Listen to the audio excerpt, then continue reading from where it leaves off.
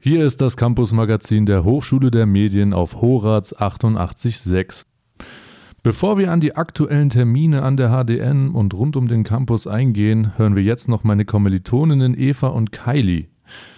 Die beiden waren auf der Mental Health Week an der HdM anwesend und was sie für Erfahrungen gesammelt haben und wie sie es dort fanden, das hört ihr jetzt. Ja, vorletzte Woche war die Mental Health Week, die wir für euch besucht haben und die einzelnen Kurse getestet haben. Eigentlich wollten wir darüber letzte Woche schon sprechen.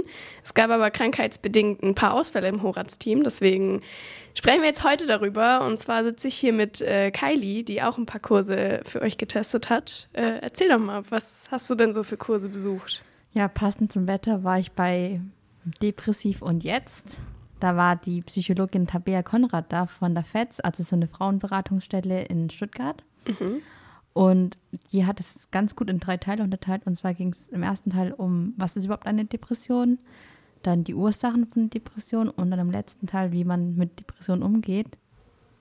Und da war es ganz interessant, weil auch, wie sie alles mal erklärt hat, was eine Depression ist, dass depressive Episoden halt immer so eine gedrückte Stimmung haben oder dass man halt die Freude an seinen Lieblingstätigkeiten verliert und auch den Antrieb so verliert. Und dann, ich weiß nicht, habe ich mich auch ein bisschen wieder so gesehen. Dann dachte ich, okay, ja, das kenne ich irgendwo her, das sagt mir irgendwie zu.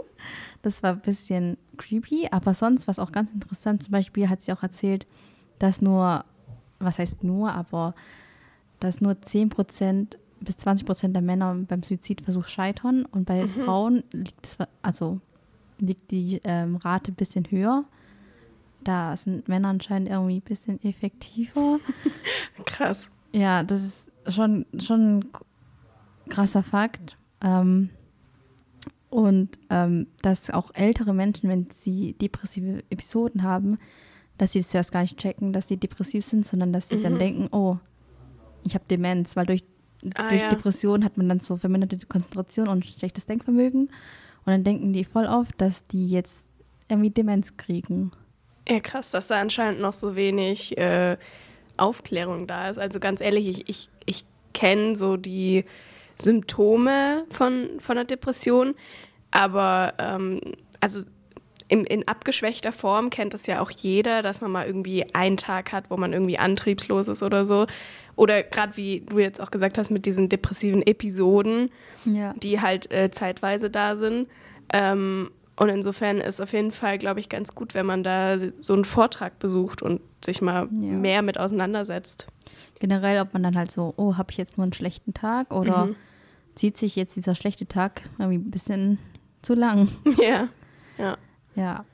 Und als sie dann auch über die Ursachen der Depression geredet hat, gerade so mit den typischen typischen Mustern in der Kindheit, da musste ich auch sehr oft so an meine eigene Kindheit denken oder an so Freunden, die Depression haben, wie deren ihre Kindheit war. Und dann war ich so, okay, das ergibt schon sehr viel Sinn, was sie da sagt.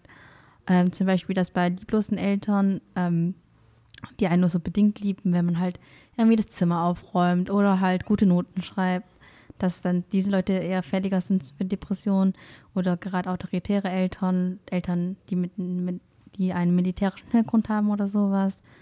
Und auch Kinder, die überforderte Eltern haben, also die ständig das Gefühl haben, dass sie in der Familie überleben müssen, sich irgendwie das Leben sichern müssen und halt Erwartungen der Eltern erfüllen müssen, um richtig leben zu können.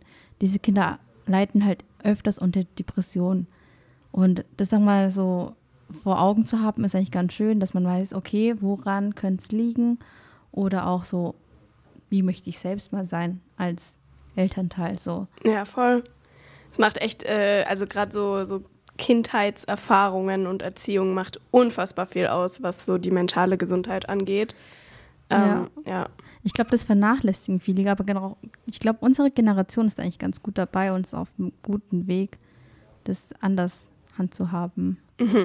Ja, und auch, dass eben gerade solche Kurse jetzt überhaupt angeboten werden, dass es so eine Mental Health Week gibt, dass man sich damit auseinandersetzt. Ich glaube, das ist ganz gut. Ja. Und auch generell muss man dazu sagen, dass wir die ganzen Kurse anonym besuchen konnten und auch Und also man musste sich nicht registrieren oder sowas, konnte man anonym sich alles anhören und auch gegebenenfalls Fragen stellen.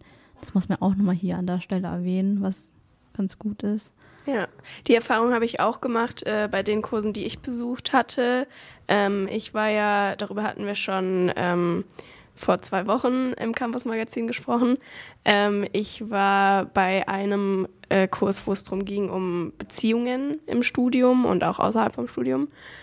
Und da war es auch wirklich so, dass wir eine total kleine Gruppe waren und auch wirklich von der Atmosphäre her, also wir hätten uns auch anonym dazuschalten können, glaube ich.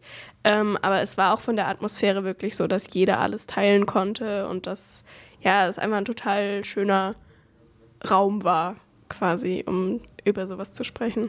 Ja, auf jeden Fall. Nochmal zurück zu dem Beitrag. Und zwar hat sie auch nochmal das Thema Gewalt angesprochen. Das war eigentlich ganz gut, dass sie dann auch davor nochmal gesagt hat, dass jetzt eine kleine Triggerwarnung kommt und Leute, die das nicht anhören möchten, konnten sie dann einfach stumm schalten und dann hat sie einfach Handzeichen gegeben, wenn das Thema rum ist. Weil es gerade dann um Traumatisierung ging, sexuelle Gewalt in der Kindheit und auch in der Partnerschaft. Und dass dann viele darunter leiden, dass die Fähigkeit der Selbstbestimmung einem entnommen wurde. Und darum, also dass deshalb dann viele mit Depressionen kämpfen. Was ich dann aber ganz interessant fand, abgesehen davon, wie Depressionen entstehen und was eine Depression ist, war halt dann beim 3. Teil Umgang mit Depressionen. Mhm. Da hat sie nochmal erklärt, wie man helfen kann, also wie man auch zum Beispiel Freunden helfen kann, indem man einfach auch schaut, also dass man regelmäßig schaut, dass es denen gut geht, dass man mal fragt, so hey, wie sieht es bei dir aus oder so, dass man an die frische Luft geht oder auch sich körperlich mal aktiv bewegt. Ja, das sind auf jeden Fall gute Tipps, glaube ich, also ja, sie ist auch darauf eingegangen, dass man halt auf Medikamente nehmen kann, zum Beispiel Antidepressiva und alles Mögliche. Aber dass man halt auch darauf achten sollte, dass man da ärztlich begleitet wird. Mhm. Aber wenn man halt nicht die Möglichkeiten hat, an Medikamente zu kommen oder auch überhaupt eine Psychotherapie zu bekommen wegen den langen Wartenzeiten, dass man erstmal anhand von Selbsthilfegruppen sich da Hilfe suchen kann oder halt diese kleinen Dinge in die Hand nimmt und sich da ein bisschen Abhilfe sucht. Mhm. Das heißt, wurden da auch so ein bisschen konkrete Stellen genannt, an die man sich wenden kann oder welche Tipps wurden einem so an die Hand gegeben? Ja, genau. Sie selbst kommt ja von der FEZ, der Frauenberatungs- und Therapiezentrum Stuttgart e.V. Das ist aber leider nur für, was heißt leider? Es ist nur für Frauen, aber an die kann man sich auch gerne wenden, telefonisch oder per E-Mail. Mhm. Die E-Mail wäre zum Beispiel info@frauenberatung-fetz.de und die helfen auch Frauen, die Gewalt erleben, an Depressionen leiden, Ängste haben oder auch gerade Frauen aus dem queeren Bereich, also Lesben oder Transsexuelle. Mhm. Und dort kann man sich halt melden. Ansonsten hat sie auch KISS erwähnt. Mhm. Da kann man, soweit ich weiß, auch nach Selbsthilfegruppen suchen. Mhm. Kenne ich noch nicht, aber ist auf jeden Fall, klingt nach einer guten Anlaufstelle. Ja, genau. Okay. Und sonst, was für Anlaufstellen es noch gibt, kam dann auch am Freitag in... Mhm. Genau, das war der Kurs vom Studierendenwerk, genau, die auch die psychotherapeutische Beratung anbieten, ne? Genau, und zwar, was ich zur Psychotherapie wissen sollte. Das war am Freitag und da haben die noch konkreter gesagt, wie es dann weitergehen könnte, wenn man Hilfe braucht. Mhm. Das heißt, ich habe ein bisschen in die Folien reingeguckt, da wurde auch alles abgedeckt von, wie ist so ein Ablauf bei einer Psychotherapie, welche Symptome gibt es, die vielleicht darauf hinweisen, dass man eine Psychotherapie machen sollte oder dass es sinnvoll ist. Was waren so deine Learnings aus dem Kurs? Meine Learnings aus dem Kurs waren vor allem, dass man nicht direkt eine Psychotherapie braucht, dass es auch ganz viele andere Wege gibt, erstmal die ganzen Sachen zu erarbeiten Und zwar hat die zum Beispiel darüber gesprochen, dass je nach Schwere der Belastung dass es da verschiedene Möglichkeiten gibt. Zum Beispiel dass man erstmal zur Beratungsstelle geht und sich dann vielleicht sogar Selbsthilfegruppen sucht, um da erstmal das Schamgefühl genommen wird, überhaupt über das Thema zu reden. Und sonst kann man auch zu digitalen Gesundheitsanwendungen gehen oder dann halt zur ambulanten Therapie oder auch wie am Mittwoch angesprochen hat, dass man das halt durch Medikamente irgendwie ablöst. Und dann, wenn es dann halt wirklich kritisch wird, dass man dann halt zu total stationären Therapien geht oder halt dann wirklich zu einer stationären Therapie. Also es gibt auf jeden Fall auch verschiedene Therapiemöglichkeiten. Ja, und die sind auch komplett unterschiedlich von der Dauer oder auch vom Angebot her. Zum Beispiel, was auch die Finanzierung geht vom Studierendenwerk. Bei unserer Beratungsstelle an der HdM wird zum Teil von unseren Semesterbeiträgen abbezahlt oder halt auch auf Spendenbasis oder Förderung von der Stadt oder von anderen Trägern. Ja, voll gut. Das heißt, wenn man mal irgendwie Probleme hat, dann kann man halt wirklich sich kostenlos an diese Beratungsstelle wenden. Ja, ich glaube, das ist auch für uns Studenten halt auch gerade optimal, dass es halt so leicht zugänglich ist quasi und auch, dass die so nah an uns dran sind und unsere Probleme wahrscheinlich sogar besser verstehen können, wenn es direkt von der Hochschule ist. Ja, auf jeden Fall. Ja, also die haben gesagt, dass es Einzelgespräche gibt, Gruppengespräche oder Infoveranstaltungen. Eva, du meintest, du warst da auch mal. Wie war es denn bei dir? Erzähl mal. Genau, und zwar gerade bei dieser psychotherapeutischen Beratung vom Studierendenwerk war ich vor einigen Monaten, ich glaube es war letztes Semester, genau, ich habe da einfach mal angerufen und habe dann auch relativ schnell einen Termin bekommen. Das lief dann auch ab, dass es einfach, es war nicht über Zoom, aber quasi halt so ein Online-Meeting war, also wie man das schon seit Corona ja kennt. Und es war wirklich total entspannt. Also die Frau, mit der ich da gesprochen habe, die war total nett und ich hatte auch wirklich das Gefühl, dass ich mich da öffnen kann. Und das ist ja auch das, was auf deren Webseite steht, dass man halt wirklich mit allerlei Problemen sich an diese Beratungsstelle wenden kann. Das muss jetzt nicht sein, dass man irgendwie, weiß ich nicht, das Gefühl hat, man hat Depressionen oder so. Es können auch in Anführungsstrichen kleinere Probleme sein, wie Prüfungsangst oder so. Ja, als ich das gelesen habe, hat es mich tatsächlich auch gewundert, weil ich dachte echt, dass man da so eher mit so größeren Problemen erst hinlaufen kann. Nee, also das ist wirklich eine Beratungsstelle für alle Probleme, alles, was einen irgendwie belastet oder einschränkt. Also auch so Sachen, die nichts mit der Uni zu tun haben, auch irgendwie, wenn man in der Familie einen Trauerfall hat oder sowas, auch da kann man sich dann an die Beratungsstelle wenden. Und genau, wie gesagt, in meinem Fall war es online und dann haben wir einfach ganz offen drüber gesprochen, was so die Gründe sind, warum ich den Termin gemacht habe, was so meine Probleme sind und wie wir da quasi weitermachen können.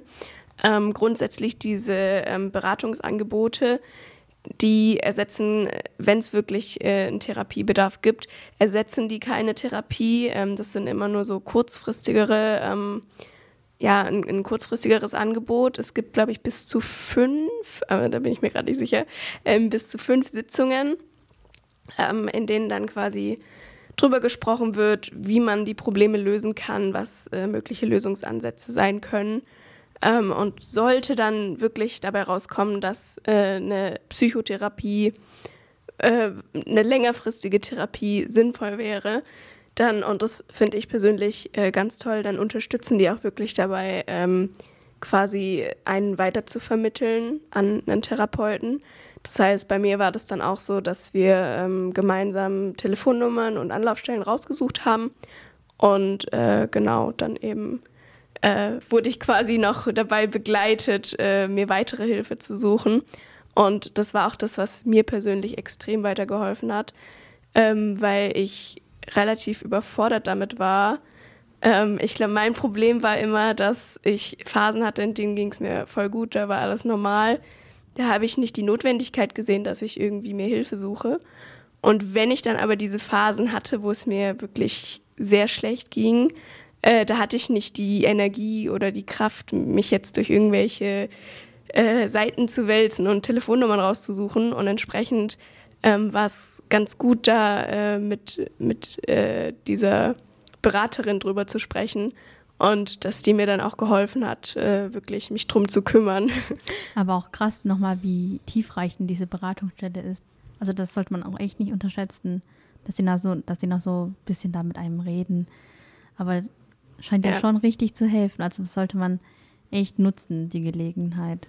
Ja, auf jeden Fall. Also ich hatte echt das Gefühl, dass es denen ein sehr großes Anliegen ist, dass sie mich dabei begleiten und dass sie mich nicht dann, also rein theoretisch hätte es ja gereicht, wenn sie gesagt hätte, ja, du brauchst irgendwie, bei dir stimmt was nicht, du brauchst eine längerfristige Therapie, kümmere dich drum. Aber es war halt wirklich, dass sie mich an die Hand genommen hat und gesagt hat, ja, hier habe ich eine Nummer für dich, du kannst jetzt anrufen, du kannst dich stumm schalten in diesem Call und da anrufen. Und also so war es dann auch, dass ich da angerufen habe und dann nochmal mit ihr drüber gesprochen habe. Und insofern, also mir hat es wirklich sehr, sehr weitergeholfen. Ja, das ist schon mal der erste Schritt. Ich glaube, das ist der wichtigste. Sobald der mal gefallen ist, kommt alles so ein bisschen so von alleine. Ich glaube, bei vielen ist das Problem tatsächlich, sich da aktiv da irgendwas zu machen, dass sie sich aktiv damit beschäftigen und anfangen, sich Hilfe zu holen. Genau, weil eben auch die Hürden, das sehe ich auch ein bisschen kritisch, die Hürden sind relativ hoch. Also wenn du wirklich einen Therapieplatz brauchst, erstmal sind die Wartelisten überall total voll und du musst dich dann eben auch leider so ein bisschen durchtelefonieren. Und wenn es dir halt wirklich nicht gut geht, dann hast du nicht die Kraft und die Energie, dich da durch alle möglichen Nummern durchzutelefonieren. Und insofern ist es gut, dass es zumindest mal so eine erste Anlaufstelle gibt, an die man sich wenden kann und wo man ja so ein bisschen bei diesem Prozess begleitet wird. Ja, was die uns auch nochmal gesagt haben, war zum Beispiel, dass man sich zuerst an den Hausarzt wendet und da sich dann ein bisschen quasi vordiagnostizieren lässt.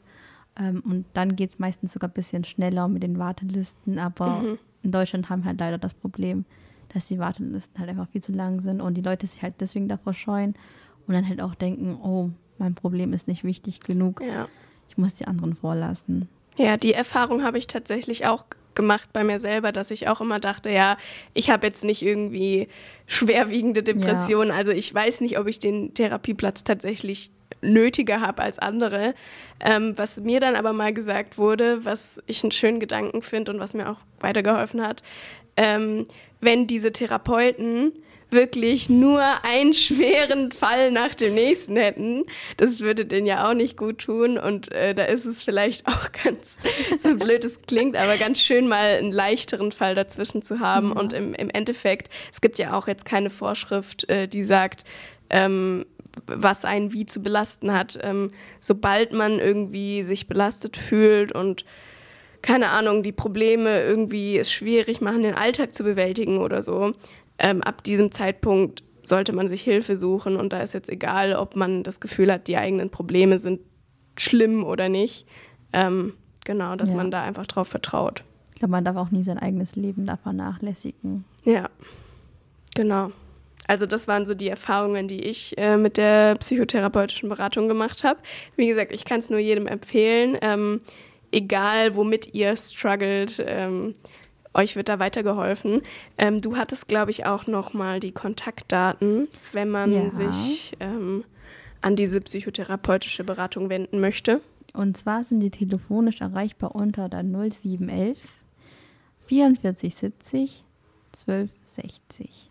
Also 0711 4470 1260. Am besten sollte man die immer anrufen, stand da. Und es gibt auch die Option, dass man das Gespräch auf Englisch hält. Gerade auch für internationale Studenten bei uns, dass die sich daran wenden. Oder Leute, die einfach mit der deutschen Sprache ein bisschen Probleme haben. Dann ist es, glaube ich, ein bisschen besser, wenn man auf Englisch alles rüberbringen kann. Voll gut. Und auch wie bei dir, es gibt Gespräche, glaube ich, jetzt auch vor Ort, jetzt wo Corona jetzt so ein bisschen vorbei ist und halt auch online. Und die offenen Telefonsprechstunden sind immer montags zwischen 13 und 15 Uhr. Ich weiß aber nicht, wie war es denn bei dir mit der Wartezeit bei uns? Also auf der Website stand, dass zurzeit die Anfragen enorm hoch sind und deswegen die Wartezeit bei 10 Wochen liegt. Ja, es liegt wahrscheinlich gerade auch dran, dass einfach Winter und alles düster und dass da der Bedarf höher ist. Ich muss sagen, ich hatte relativ Glück. Wie gesagt, ich weiß gar nicht mehr, ob das nicht sogar irgendwie in den Semesterferien oder so war. Auf jeden Fall hatte ich das Glück, dass ich wirklich innerhalb von, ich glaube, 1,5 Wochen hatte ich den Termin.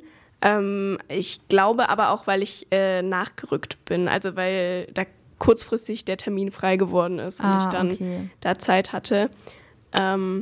Genau, aber auch mit der Wartezeit. Sie haben ja diese telefonische Sprechstunde, wo man auch relativ spontan, also bei Notfällen sich wenden kann. Und ansonsten, auch die lange Wartezeit ist halt immer noch besser, als sich dann davon abschrecken zu lassen und sich gar nicht helfen zu lassen. Also genau. Ja, ansonsten haben die uns auch nochmal andere Behandlungsmöglichkeiten genannt. Zum Beispiel kann man unter www.dajeb.de, also www.dajeb.de Beratungsstellen und andere niedrigschwellige Angebote finden. Oder wie auch vorhin schon erwähnt, über www.kist-stuttgart.de findet man Selbsthilfegruppen in Stuttgart und außerhalb. Oder unter www.narcos.de kann man auch Selbsthilfegruppen finden. Und wenn man mehr halt so medikamentöse Therapie und anderes herausfinden möchte, kann man das unter DIGA machen, und zwar diga.bfarm.de. Ja, und sonst kann man sich auch sehr gerne einlesen unter klinikradar.de. Da findet man sehr viel zu stationäre und teilstationäre Behandlung, gerade was Psychotherapie, Psychiatrie und Psychosomatik betrifft. Voll gut. Also die ganzen Webseiten kannte ich persönlich noch nicht. Und ich glaube, dass wenn bei diesem Vortrag so viel an Informationen irgendwie weitergegeben wurde, es ist auch, glaube ich, schwierig, sich selbst da zu informieren, weil wenn du da googelst Psychotherapie, dann wirst du erschlagen mit Informationen und weißt auch gar nicht, was jetzt zutrifft und was nicht. Genau, deswegen finde ich es gut, dass einem da so ein bisschen was an die Hand gegeben wird. Vielleicht nochmal unser finales Fazit zum Mental Health Week. Was würdest du sagen? Also ich würde sagen, die Leute, die es noch nicht besucht haben, sollten es auf jeden Fall nächstes Semester besuchen. Auch abgesehen von diesen Sachen, die jetzt so Depression und sowas betrifft. Auch das, was du gemacht hast, diese Meditation und so. Ja, sollte man auf jeden Fall mal ausprobieren. So, warum nicht? Wir haben eine Uni, die uns so viel anbietet. Dann sollte man das ja auch nutzen. Ja, auf jeden Fall. Also ich fand es auf jeden Fall auch mega gut. Es hat meinen Horizont so ein bisschen erweitert. Und was ich aber auch noch ganz wichtig finde, zu sagen, dass es eben sich ja nicht nur auf diese Mental Health Week konzentriert, sondern dass man auch eben bei Angeboten wie jetzt zum Beispiel die Meditation, die das ganze Semester lang ist, oder eben diese psychotherapeutische Beratungsstelle, die man eben immer man kann, dass eben diese Mental Health Week ein guter Ansatz so mitten im Semester ist, aber wenn man, man hat ja nicht zwingend in der Mental Health Week irgendwelche Probleme, sondern vielleicht auch mal ein paar Wochen später oder so, dass man da dann trotzdem Hilfsangebote findet, finde ich auf jeden Fall super an der HdM. Ja, und auch wenn man selbst vielleicht nicht davon betroffen ist, dass man sich das mal anhört, dann kann man auch seine Mitmenschen so ein Stück besser verstehen. Ja, auf jeden Fall. Also ich fand es, wie gesagt, super. Ich kann euch auch nur empfehlen, nächstes Jahr wieder zur Mental Health Week zu gehen. Und auch über das Semester verteilt könnt ihr es einmal probieren mit Meditation zum Beispiel.